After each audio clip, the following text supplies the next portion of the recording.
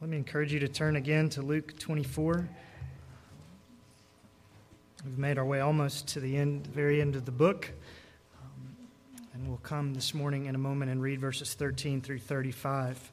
But while you're turning there, let me remind you that last Sunday in Luke 24, 1 through 12, we saw that several of Jesus' female followers had come to his tomb early on that first Easter Sunday morning, only to be astonished at finding the tomb empty.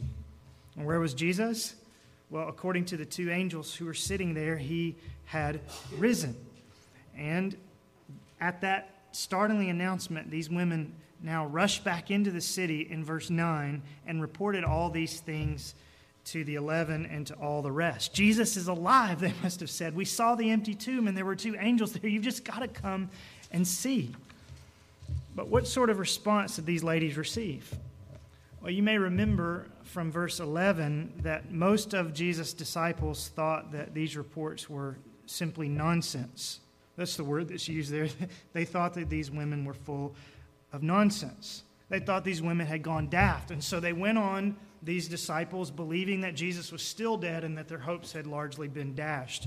And we find proof of the fact that they thought that way as we read into verses 13 through 35. And I just want you to see that, to see the doubt and the unbelief of Jesus' disciples as we go forward now, beginning in verse 13.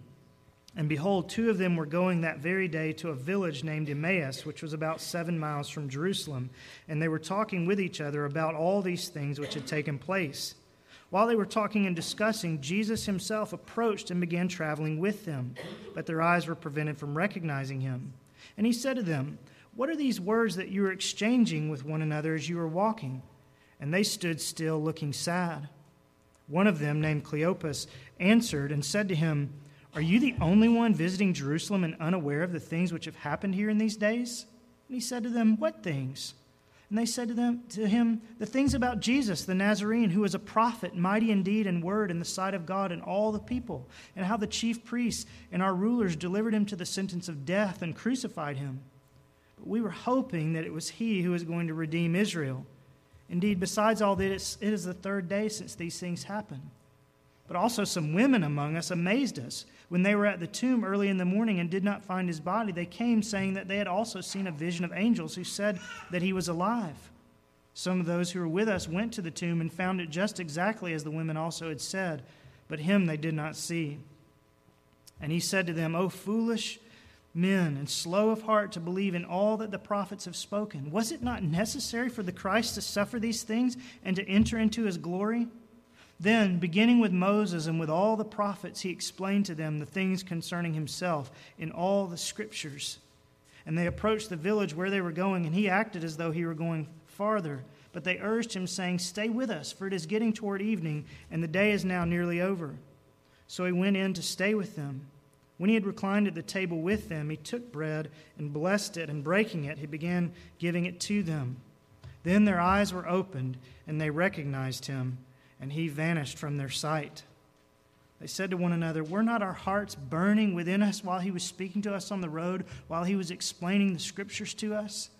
And they got up at that very hour and returned to Jerusalem and found gathered together the 11 and those who were with them, saying, "The Lord has really risen and has appeared to Simon." They began to relate their experiences on the road and how he was recognized by them in the breaking of the bread. Father, as we open your word this morning, we simply pray for your help. God, we pray that your Spirit would come and walk with us the way Jesus walked with these men that day and explain to us the things concerning your Son in this Scripture and in all the Scriptures. So come and walk with us, speak with us today, we ask. In Jesus' name, amen. One of the things that's so compelling and really in many ways disheartening about the resurrection accounts that the gospel writers record for us is, as we've been saying, how slow of heart his disciples were to believe in the resurrection. You'll remember from Luke 24, verse 1, that even those faithful and courageous women who went to the tomb early on Sunday morning went there initially not expecting to find that Jesus had risen, but to perfume his dead body and to see his body for one final time. They went there for a funeral, not a resurrection. And even when they got there and the tomb was empty and they didn't find what they had expected, they were perplexed, we see in verse 4, because they had fully anticipated seeing a sealed tomb and a dead body and nothing more. They were slow of heart to believe in the resurrection. And then, of course, not only were the women slow of heart, but even more so the male followers of Jesus, as we see in this passage this morning. They thought these women were crazy, as we read in verse 11. And now, as we began reading in verse 13, we see these men beginning just to go about their daily business and back to their normal lives as though the dream had really ended. Here these two men were, Cleopas and another one who's not named, not studying the scriptures on that Sunday morning to see if there might have been some part of the prophecies that they'd overlooked, not racking their brains to remember if Jesus said anything about an empty tomb or a resurrection, not walking to the graveside to see if these women's reports were true, but instead we find them walking out of the great city, their heads hanging low, verse 17, their voices hushed, and really their tails between their legs. And not only do we see their unbelief and their hopelessness in their posture as they walk along the road, but we can also hear their unbelief. We can hear their sadness, their lack of faith in their words as well. Because when Jesus came up to them, unrecognized of course, and began asking them what was bothering them, their words told the story, didn't they? In verse 19, they referred to Jesus not as the Savior, not as the Messiah, but simply as a prophet. Now, yes, they said he was a mighty prophet, but still just a prophet. And I know they had hoped that he would be more than a prophet, verse 21.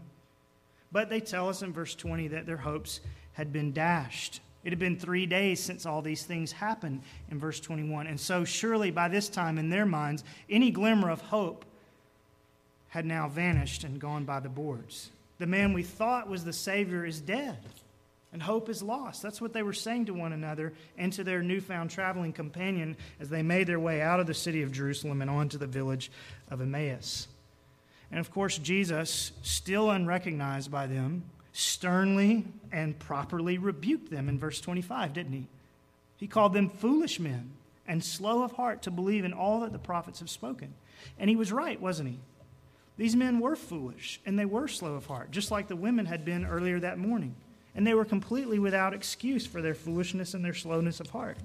Well, let me show you that just from this passage. First of all, as Jesus said to them in verse 25, the prophets themselves had predicted this remarkable turn of events, hadn't they? One thinks especially of Isaiah 53, which, as we know, famously and graphically prophesies the death of the Messiah, but which also makes plain that there would be a resurrection as well.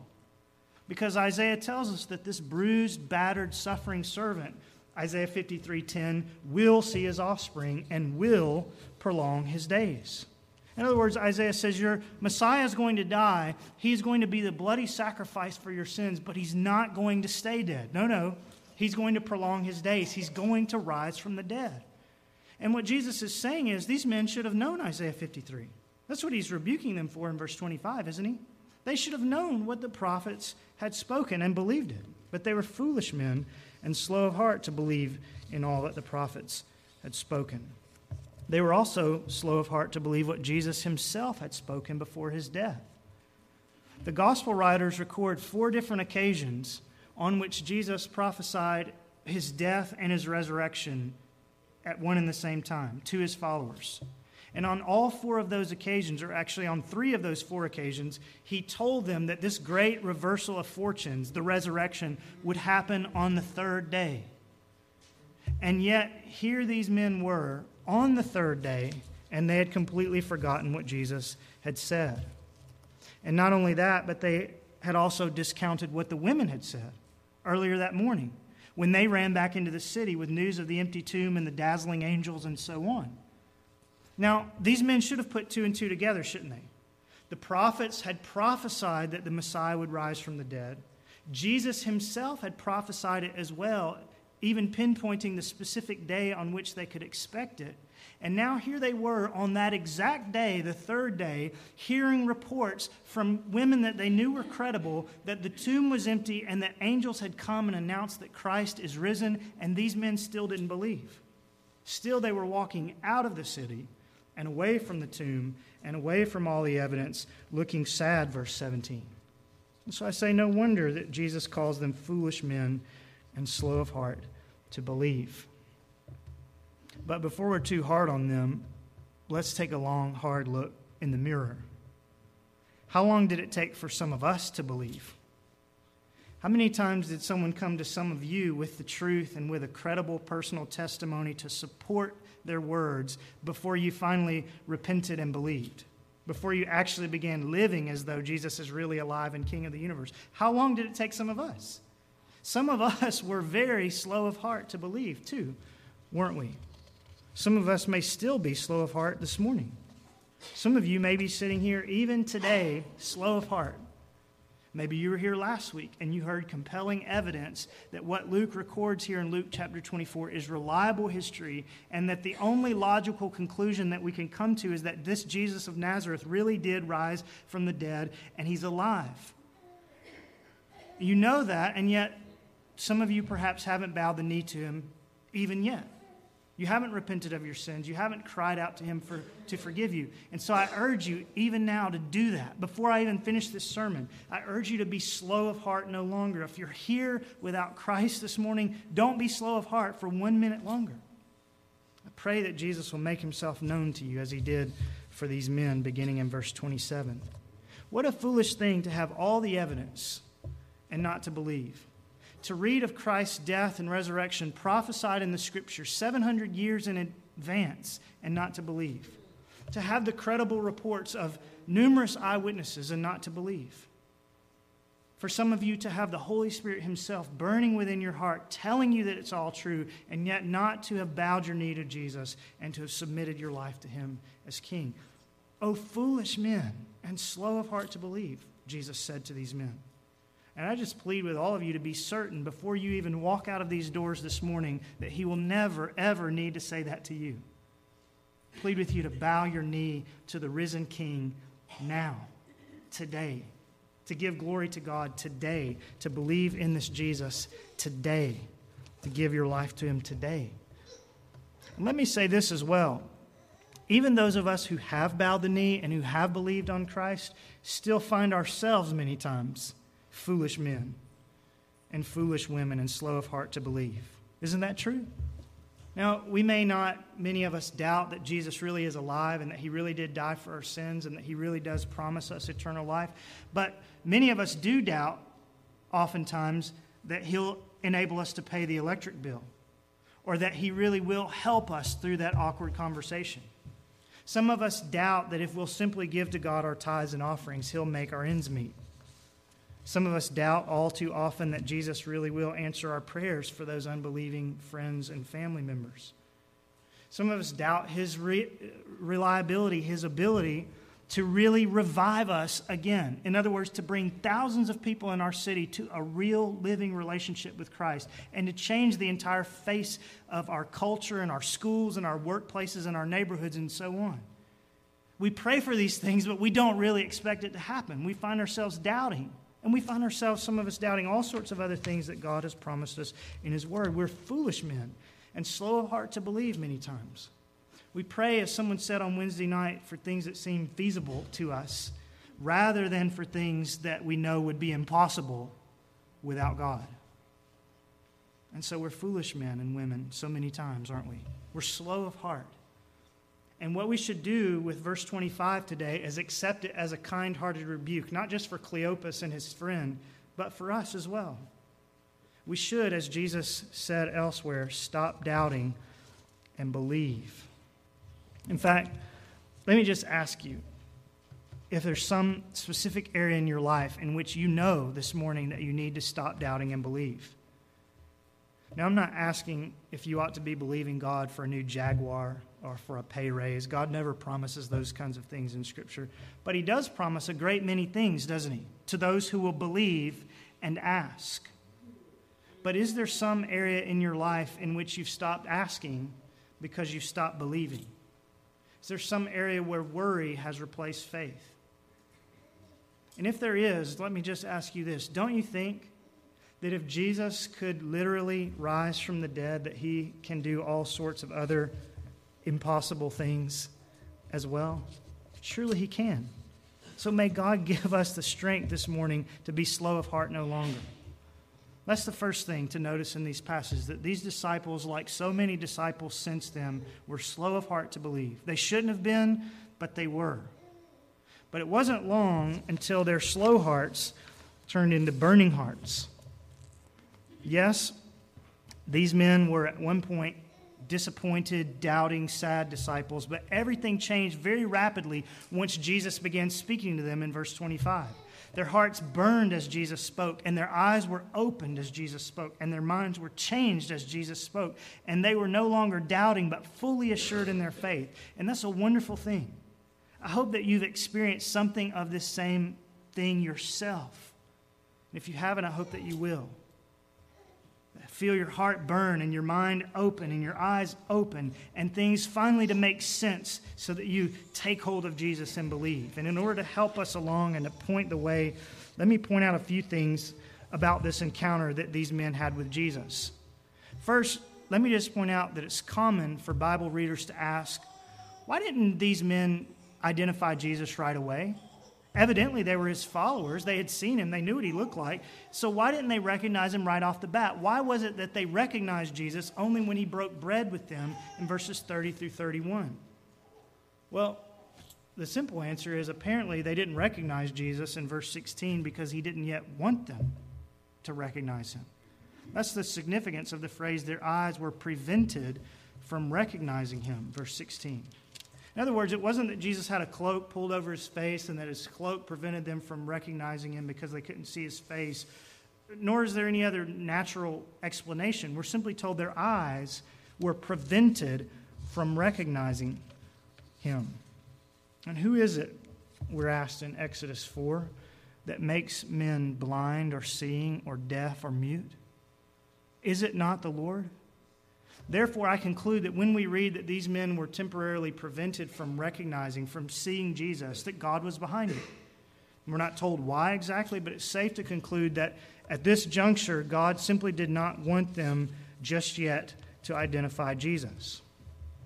But then the question becomes, as we read these verses, well, how did they eventually recognize him?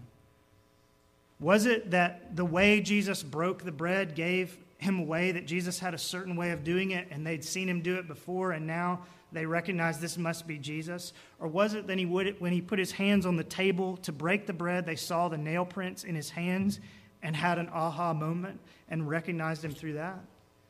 Well, maybe it was a little bit of both. But the root answer, I want you to see, lies even deeper than just what these men saw as Jesus broke the bread with their physical eyes. The language of verse 31 makes this really clear. Because it doesn't just say that they recognized Jesus or that they themselves opened their eyes. It says that their eyes were opened. And that phrase, were opened, is a passive verb. And what that means is that the eyes weren't doing the action themselves when they opened, but rather that the eyes were being acted upon from outside themselves. Something was happening to the eyes. That's the significance of the phrase, were opened. Namely, the eyes from some outside source were being opened for these men. In other words, something besides the eyelids and the brains and the willpowers of these two men opened their eyes for them. Their eyes were opened by something or someone else. And that's the same kind of language we saw in verse 16 regarding the closure of these men's eyes, isn't it? In verse 16, something outside themselves, namely God, prevented them from seeing. And now in verse 31, something outside themselves opens their eyes and enables them to see. And it's only logical to deduce if God is the one who makes man blind or seeing, and if God is the one who closed their eyes in verse 16, then he must have been the one who opened their eyes in verse 31. And I realize that we're told that their eyes were opened while Jesus broke the bread and partially because he broke the bread in verse 35. But it was God ultimately who opened them. It was God who finally enabled them to see clearly. And I take the time to point that out simply because the opening of these men's physical eyes is an exact parallel to what must happen anytime anyone's spiritual eyes are open to recognize Jesus as well. It's not simply that we open our eyes to him, though we must open our eyes. But beneath that and foundational to it is the fact that God must open our eyes before we can open them ourselves. And yes, he uses means, just like the means that Jesus used to show himself to the disciples here in verses 30 through 31. But the means that God uses are simply a tool in the hand of God who wields the tool and who does the opening. He has to give us eyes to see in order that we may stop doubting and believe. That's what the Bible often calls being born again. Until we're born again, Jesus says in John 3, we can't even see the kingdom of heaven. But once we're born again, once our spiritual eyes are open, we recognize Jesus for who it is. And it depends on the kind, good intervention of God. It depends on his mercy to enable us to see. If your spiritual blindness has been taken away and you have recognized Jesus and entrusted your life to him, it's not because you just woke up one day and decided that you were going to be able to see, but that God opened your eyes and enabled you to see. And seeing, you believed, and you were justified by that faith. But it all began with God, who allowed you to see in the first place. And this is a wonderful parallel to it in the physical sense in this passage. But now also, still sort of in this middle section of the sermon, I want you to notice that 2 miracles took place in these verses, not just one. 2 miracles. We've been talking about one. On the one hand, these men were enabled to see physically. They were enabled to recognize Jesus finally with the eyes of their flesh in verses 30 through 31. But even before that, it would seem that Jesus was opening the eyes of their hearts as well, and that's another miracle. Because don't they tell us in verse 32 that even before Jesus broke the bread, even before their physical eyes were open, that the Lord was working in their hearts? He was doing for them what we've just been saying we need him to do for us. Even before they recognized Jesus physically standing before them, their hearts burned in verse 32. Even before their physical eyes were open to identify Jesus by sight, the eyes of their hearts were beginning to be open to recognize and embrace Jesus by faith. And I just want to spend a few minutes considering Jesus' strategy for making that happen. How did Jesus go about not just opening these men's physical eyes, but opening the eyes of their hearts to believe? Well, yes, as we were just saying, it's a God-sent miracle that they believed, that their spiritual eyes were open, just as it is with each of us. But as we said, God uses means to do this. God has strategies for opening the eyes of people's hearts and causing their hearts to burn with faith in his Son. And that's what I want to consider for a moment or two. What the strategy was that Jesus used to help these men spiritually come alive and see. Jesus understood that these 2 men were blind, not just blind to his identity on the road, but also blind to the very truths that would have set them free and give them hope, whether they ever saw Jesus face to face or not. They were blind to the reality of the resurrection and to the hope of the gospel. How did Jesus go about helping them see? He didn't go right away, I want you to notice, to showing them his hands and his feet. He could have done that. He could have made his identity known to them right off, couldn't he?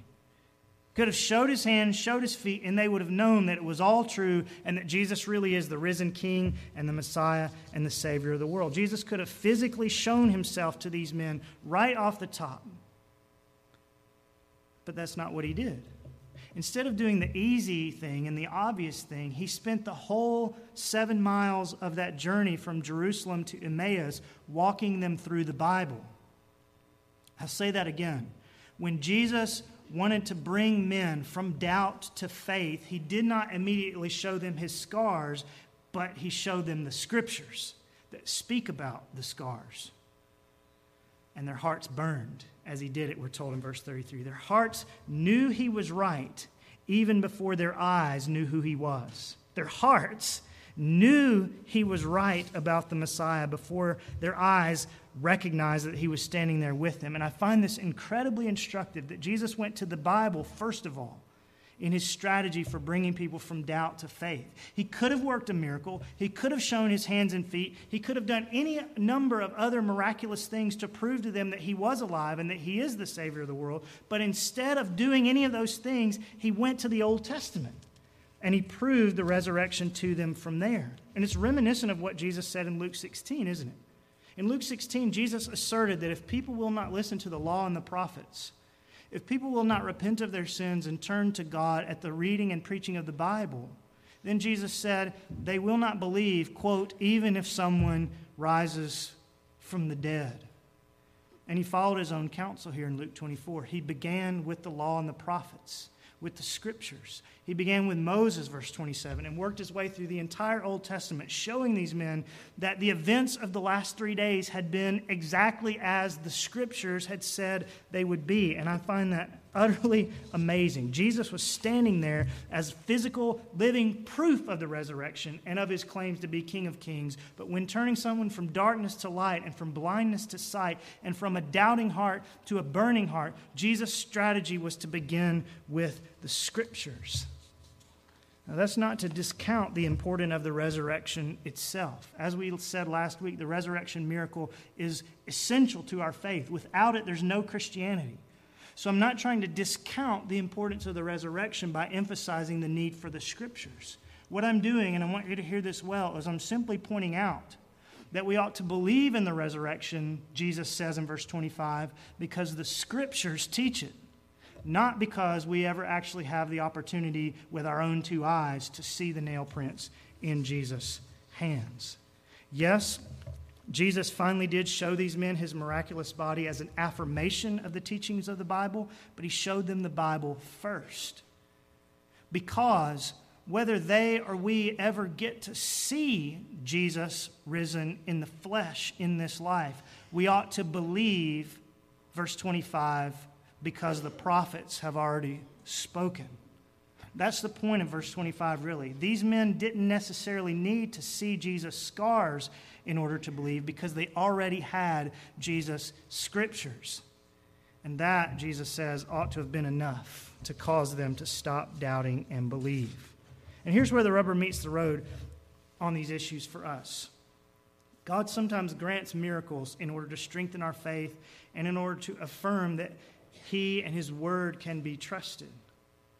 But if we are waiting for God to give us a sign from heaven before we obey His already revealed truth, if we're waiting to see a miracle or lightning strike before we'll repent of our sins and believe on Jesus or obey some portion of the Bible, then Jesus would call us foolish and slow of heart. He would take us to verse 25 and He would say, listen, you ought to have already believed because you have the scriptures. And then He demonstrates that that's what He would do in verse 27. We ought to walk by faith in the Word of God and not merely by sight of some sign or miracle. And these men listened to Jesus expounding the Scriptures, and their hearts burned within them. It's amazing. And that's the third thing I want you to notice in this middle portion of the sermon. We've thought about the slowness of their hearts. Now we're thinking about the burning in their hearts. And I want you just to notice that burning specifically. And I want to ask you really if your heart ever burns when you hear Christ preached from the Scriptures. Does it? Do you ever feel that your whole soul is simply captivated by a passage of Scripture as it's read or as you read it yourself or as it's expounded from the pulpit? Do you ever sit in these pews and feel absolute elation and or unquenchable conviction well up inside of your soul? These men's hearts burned within them as they heard Christ preach from the Old Testament. And if things are right in the pulpit and in the pew, this ought to be sometimes the experience of every true Christian. Our hearts ought often to burn and to melt at the preaching of Christ, sometimes to one degree, sometimes to another. But there ought to be something more happening when this book is open than merely the passing along of information. Our hearts sometimes ought to burn. And to the extent that they don't, we ought to be fervent in prayer, both for those in the pulpit and for those in the pews, that the Spirit of Christ might come and walk with us, just as the flesh of Christ came and walked with Cleopas and his companion that day on the road to Emmaus. As the hymn writer William Cooper said, "Oh, for a closer walk with God. Oh, for burning hearts, both in the pulpit and the pew. Oh, that Christ might come near to His people again and explain to us the things concerning Himself in the Scriptures so that our hearts would burn with zeal for Him." So I say again, these two followers of Jesus had slow hearts, but they were marvelously changed so that soon they had burning hearts. And it happened, as we've been saying, and as verse 27 explains, as Jesus took them to the heart of the Scriptures. The heart of the Scriptures. Verse 27. Luke 24:27 definitely has to be one of my favorite verses in all the Bible. Then, beginning with Moses and with all the prophets, he explained to them the things concerning himself in all the Scriptures. Wouldn't you have loved to have been there for that road trip? I know it sounds cliche. I know that I'm saying basically what preachers are supposed to say when they read Luke 24:27. But honestly, wouldn't you have loved to have been there? What a wonderful 2 or so hours that must have been as Jesus walked these men who still didn't recognize who was walking beside them, as he walked these men through the entire Old Testament and pointed out how it's really all about him. No wonder their hearts burned. No wonder they went back to the other disciples thrilled beyond belief. Because not only had they seen Jesus face to face, but they had been given a key to understanding the Bible so that for the rest of their lives, they could continue to come face to face with him in the books of Genesis and Judges and Obadiah and Habakkuk and so on. Jesus showed these men that he is the heart of the Scriptures, even when the Scriptures were written hundreds of years before his birth. Perhaps Jesus took these men all the way back to Genesis 3, where God slew an animal so that Adam and Eve's shame might be covered over. And perhaps he asked them, doesn't that sound like what you just saw 3 days ago on the cross? And then maybe he continued on showing them the ram that died in Isaac's place in Genesis 22, and the Passover lamb whose blood protected the Israelites from death in the book of Exodus, and the lamb in the book of Leviticus, upon whose head all the sins of all the people would be confessed on the Day of Atonement, so that when that lamb was slain, their sins might be carried away and forgiven. Perhaps I say he showed them all of these slain animals and asked them if any of it sounded familiar. And surely their hearts must have already begun to burn at seeing the crucifixion of their master so clearly depicted in the sacrifices of the Old Testament. But then perhaps Jesus went on from Genesis, Exodus, and Leviticus to the book of Numbers, maybe chapter 21, and reminded them of the bronze serpent hung up on the pole such that the people, if they would look to it hanging there, would be healed of the poisonous snake bites that God had sent as punishment for their sins. And perhaps he asked them again if they'd seen anything like that in recent days. Maybe he carried them on to the book of Deuteronomy, chapter 18, verse 15, where Moses told the people that a prophet would be coming who would be just like himself. And then maybe he turned to these men and asked them if they hadn't noticed that there was never a prophet quite like Jesus, and if just maybe he was the fulfillment of Moses' words. And then maybe he also pointed out how key Old Testament leaders so often seem to have lives and work that so clearly foreshadow Jesus as to make it obvious that God sent them to help his people so that someday down the road his people would recognize the great and final leader, namely the Messiah. Perhaps along these lines he pointed out to them that the name Jesus, translated back into the Hebrew, is actually Joshua. And maybe he asked them if they thought there was any significance in the book of Joshua to a man with the same Hebrew name as their master, leading God's people out of the wilderness and into the promised land. Or maybe he went to the book of Judges and reminded them of Samson, a miracle baby who grew up and single-handedly rescued God's people from their enemies and finally willingly died doing so. Doesn't that sound familiar, perhaps he said? And then maybe he also pointed out the similarities between Boaz, the kinsman redeemer in the book of Ruth, and Jesus, who came from the same hometown as Boaz, Bethlehem, and who, just like Boaz, welcomed strangers and promised to provide their every need. And surely Jesus would have also pointed out how in the books of 1 and 2 Samuel, God made a covenant with King David, assuring him that one of his descendants would someday reign on his throne over a kingdom that would never end. And then maybe he asked them, didn't Jesus claim to be king of the Jews? And wasn't he born in Bethlehem because his dad, Joseph, was of the house and family of David? And could it be that he is the fulfillment of God's promise to David? Now, by this point, certainly these men's hearts were already burning.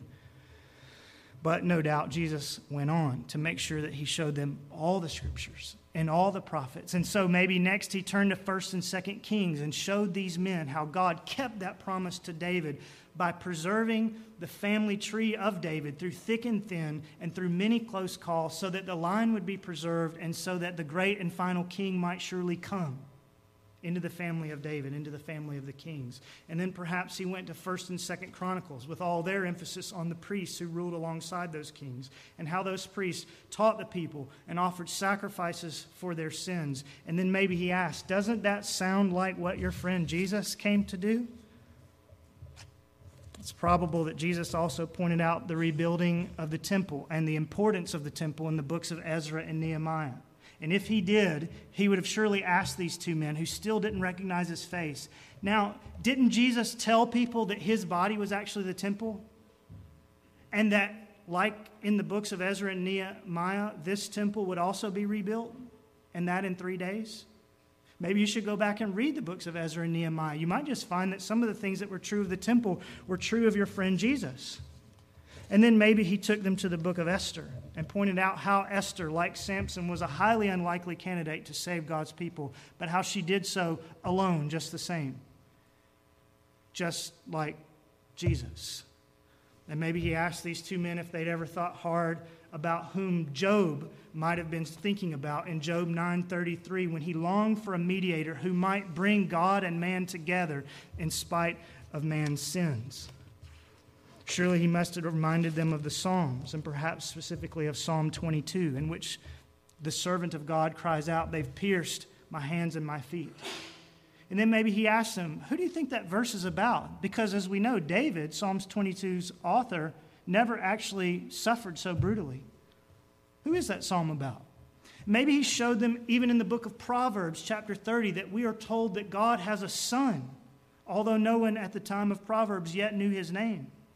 And Jesus must have asked them if they had noticed how their master seemed to know the Son of God's name, because their master seemed to keep saying that he was, in fact, the Son of God.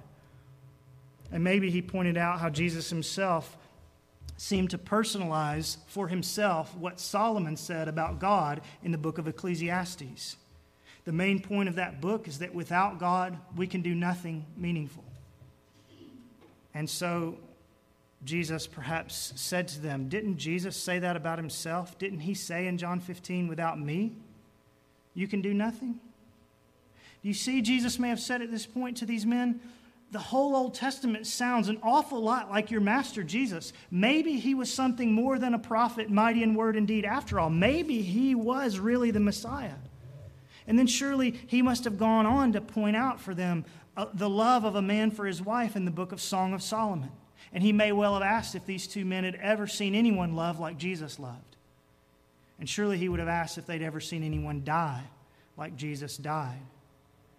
And if they said no, well, then he could have said, yes, you have.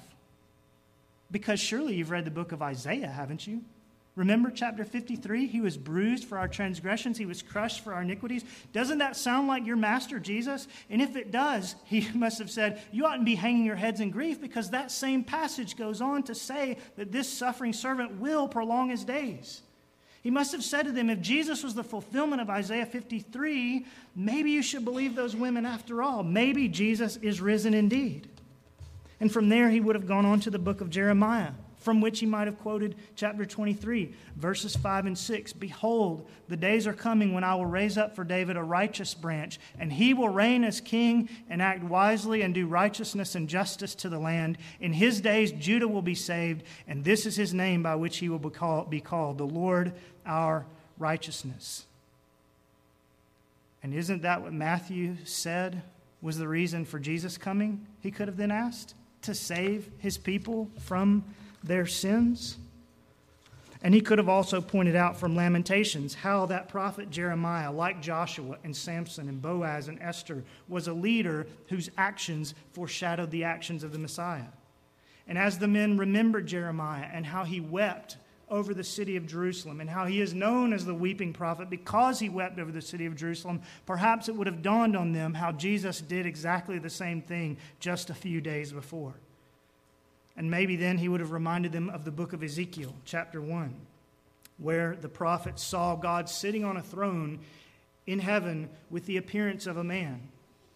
And he could have perhaps asked these two men a simple and logical question. Who do you think that was sitting on the throne? Since we know that God the Father doesn't have a body like us.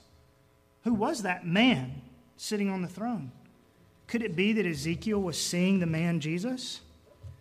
And then surely he would have reminded them of Daniel as well, who prophesied in the 7th chapter of his book that one like a son of man would come with the clouds and with great glory. And he would have pointed out how Jesus applied this prophecy to himself. And he would also perhaps have reminded them of how Jesus, like Hosea, was committed to people, to loving people who were unfaithful, and how he even, like Hosea, befriended and rescued prostitutes. And he would have surely gone on to show them how the day of the Lord in the book of Joel sounds an awful lot like Jesus' own prophecies about his own second coming. Perhaps he would have also asked them if they had considered that Jesus, coming as the heir to David's throne, might be the fulfillment of the prophecy of Amos, that the Lord would someday, quote, raise up the fallen booth of David and wall up its breaches, Amos 7:11. Perhaps he would have shown them, too, that the Edomites, arraying themselves to destroy the people of God in the book of Obadiah, were simply a foretaste of how Herod the king, who was part Edomite himself, would later be a tool in Satan's hand to try and destroy the people of God once and for all by destroying their Savior, the baby Jesus, back in Matthew 2. And perhaps he would have shown them that had either the Edomites or Herod succeeded, we would all be without hope and without a Savior. And then he would have surely also reminded them of how Jonah, like Jesus, was as good as dead for 3 days and then rose again. These men would have also heard Jesus reminding them of the prophecy in Micah chapter 5 to the effect that the Messiah would be born just where their master Jesus had been born, in Bethlehem, Ephrathah. And perhaps from the book of Nahum, Jesus would have pointed out the prophecy that beautiful feet will come and bring good news. And then he would have asked them if there was ever anyone who brought better news than Jesus. And maybe he also asked them if they considered the possibility that Jesus of Nazareth might have been God's answers to the plea of Habakkuk, that God would revive his work, chapter 3:2, in the midst of the dark years at the close of the Old Testament. Revive your work in the midst of the years. Don't you think that Jesus might be the answer to that, he could have said? And perhaps he pointed out in Zephaniah chapter 3 the prophecies that someday the Lord would be in the midst of his people, that he would heal the lame, that he would gather the outcasts, and that he would work in such a way that sinners would no longer be ashamed because of their rebellious deeds. And if he pointed out to them Zephaniah 3, then surely he would have pointed out to them how all of these things came exactly true in the ministry of Jesus. And maybe he asked them what they thought the prophet Haggai meant when he preached about the temple and said that in this place, Haggai 2:9, God will give peace. Could it be that the death of your master Jesus was the fulfillment of Haggai's prophecy, he may have asked? And perhaps he also reminded them that Zechariah prophesied the same thing, surely also about Jesus, when he said in Zechariah 13:1 that someday a fountain would be opened for sin and uncleanness. There is a fountain filled with blood drawn from Emmanuel's veins, and those who are cleansed beneath its flood lose all their guilty stains. And perhaps he would have brought them all the way down to the last book of the Old Testament, the book of Malachi, and showed them the promise that even in the midst of God's wrath and punishment, for those who trust in the Lord, quote, the Son of Righteousness will rise with healing in its wings, Malachi 4:2. And perhaps he turned to them at that point and said, what if those women were right? What if Jesus really has risen? If he has, could it be that he is the one Malachi was speaking of, rising with healing in his wings? Perhaps you should listen to those ladies after all. Beginning with Moses and with all the prophets, he explained to them the things concerning himself in all the scriptures. And after 2 hours of this kind of preaching, it's little wonder if these men's hearts burned within them. What a wonderful 7 miles walk it must have been. How magnificent to have Jesus, who understands the Old Testament far better than I ever will, doing what I've just attempted to do, walking you from Genesis to Malachi, all the books of the Bible that had yet been printed, been written, and explaining how all those scriptures speak of him. I say it's no wonder their hearts burned. Has your heart been burning as we've thought through the Old Testament together? Does it thrill your soul to be able to open up books like 1 Kings and Esther and Zechariah and find Jesus there? Does it cause your whole being to rejoice when you realize that our beloved Savior didn't just come into the picture as a baby at Bethlehem, but that the whole Bible was pointing to Him and preparing for Him and prophesying Him and foreshadowing Him and preparing people for Him and showing them their need of Him? I hope that excites you. All of history was making way for Jesus, and all of history continues to make way for Jesus as we await His return. And so it's no surprise that all the Scriptures would be filled with words about the Lord Jesus as well. It's no surprise that Ezra and Nehemiah and Moses and David should all be talking about one great subject. Jesus is the heart of the Scriptures. He is the centerpiece of it all. All the Scriptures, from Moses and all the prophets on down to the end, speak of Him. And after they had seen these things, and after their hearts had burned, these disciples went about speaking of this Jesus as well. These two men, in fact, got up at that very hour and returned to Jerusalem, verse 33, so that they might with great joy testify about the Lord. And may it be so also of all the disciples in this room. May our hearts burn as we read the Scriptures and think on Jesus, and may our mouths overflow to all and sundry from all sorts of passages from all the Scriptures with glad tidings of great joy in God's Son, who is the heart of it all.